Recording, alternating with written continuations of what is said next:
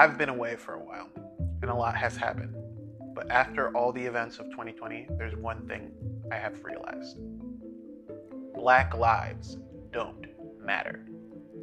Please share and follow this podcast so we can start a conversation. So now let's get on with it. In the last 2 years, there have been several groups that have come up in the mainstream. Black Lives Matter, Blue Lives Matter, All Lives Matter, and Asian Lives Matter. Every time these Lives Matter groups have come up, it always has to do with one particular aspect of one's life. But when it comes down to it, I can only come to one conclusion. Now let's be clear, I'm not talking about any organization, since they could have their own agendas that stray from the philosophy. I strictly want to talk about philosophy. On May 25th, 2020, George Floyd, a black man, was tragically killed. As a result, there were many protests around the country and the world. His cause of death was seen as murder, from being held down by several cops, with one white cop leaning on Floyd's neck, Derek Chauvin. While some said it was murder, others said it was a tragic accident, claiming that Floyd's death was caused by him taking copious amounts of drugs. This caused him to have cardiopulmonary arrest. The knee on the neck only contributed, but not the cause of death. The controversy over his death was spurred by the actions of a global network of groups called Black Lives Matter, originally founded during the death of Michael Brown, another black man killed by a white cop.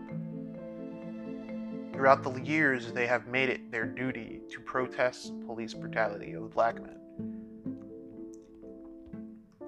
Out of their protests, the philosophy of Black Lives Matter came to light. Yet, when you look closer at the reality of the concept of Black Lives Matter, it seems there is hypocrisy. While many found that Derek had misused his power kneeling on Floyd's neck, this was not an unorthodox maneuver and has been used before by other law enforcement around the country. Tony Timpa was another person that died from having a knee on his neck.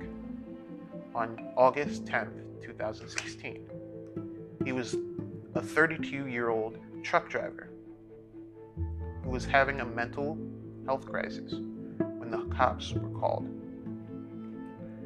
Floyd had the cops called on him for refusing to pay for merchandise after his money was deemed counterfeit.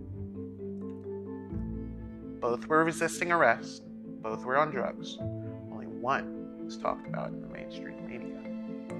If Derek Chauvin used a common tactic on a person resisting arrest, as those who arrested Tony Timpa, then it would seem that the police brutality had nothing to do with the Floyd situation.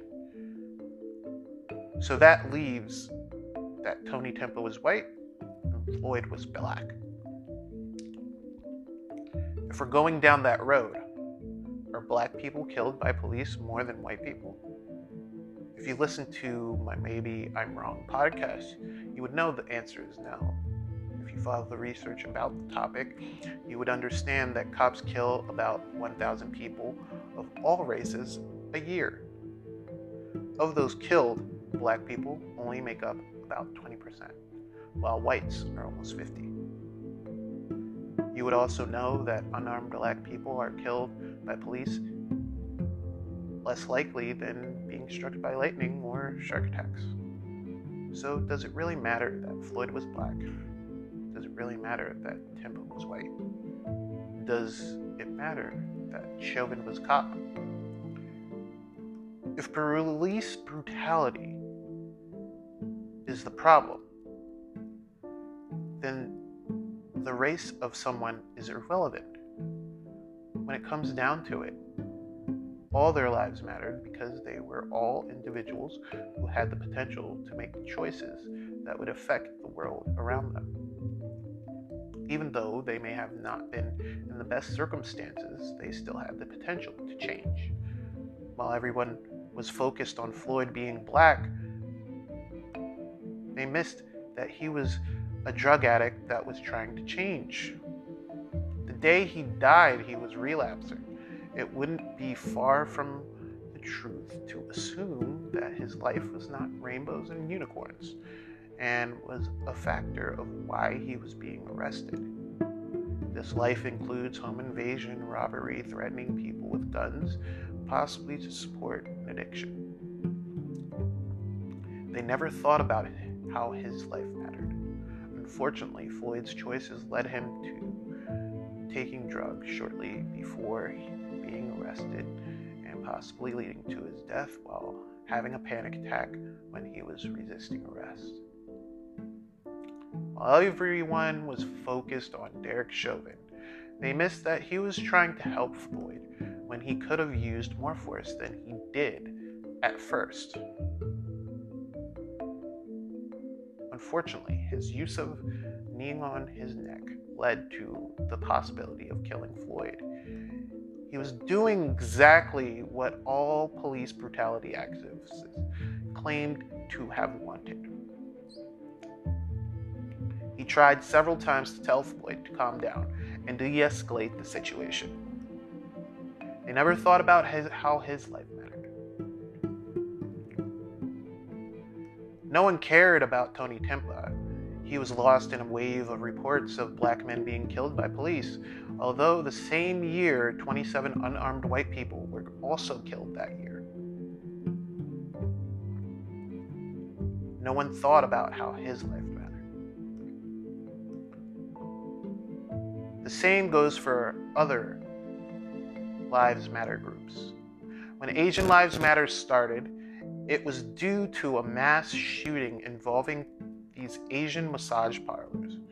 While everyone was talking about this was a white supremacist attack, they missed that these were illegal prostitution brothels, which often have women working against their will. They never thought about how their lives mattered.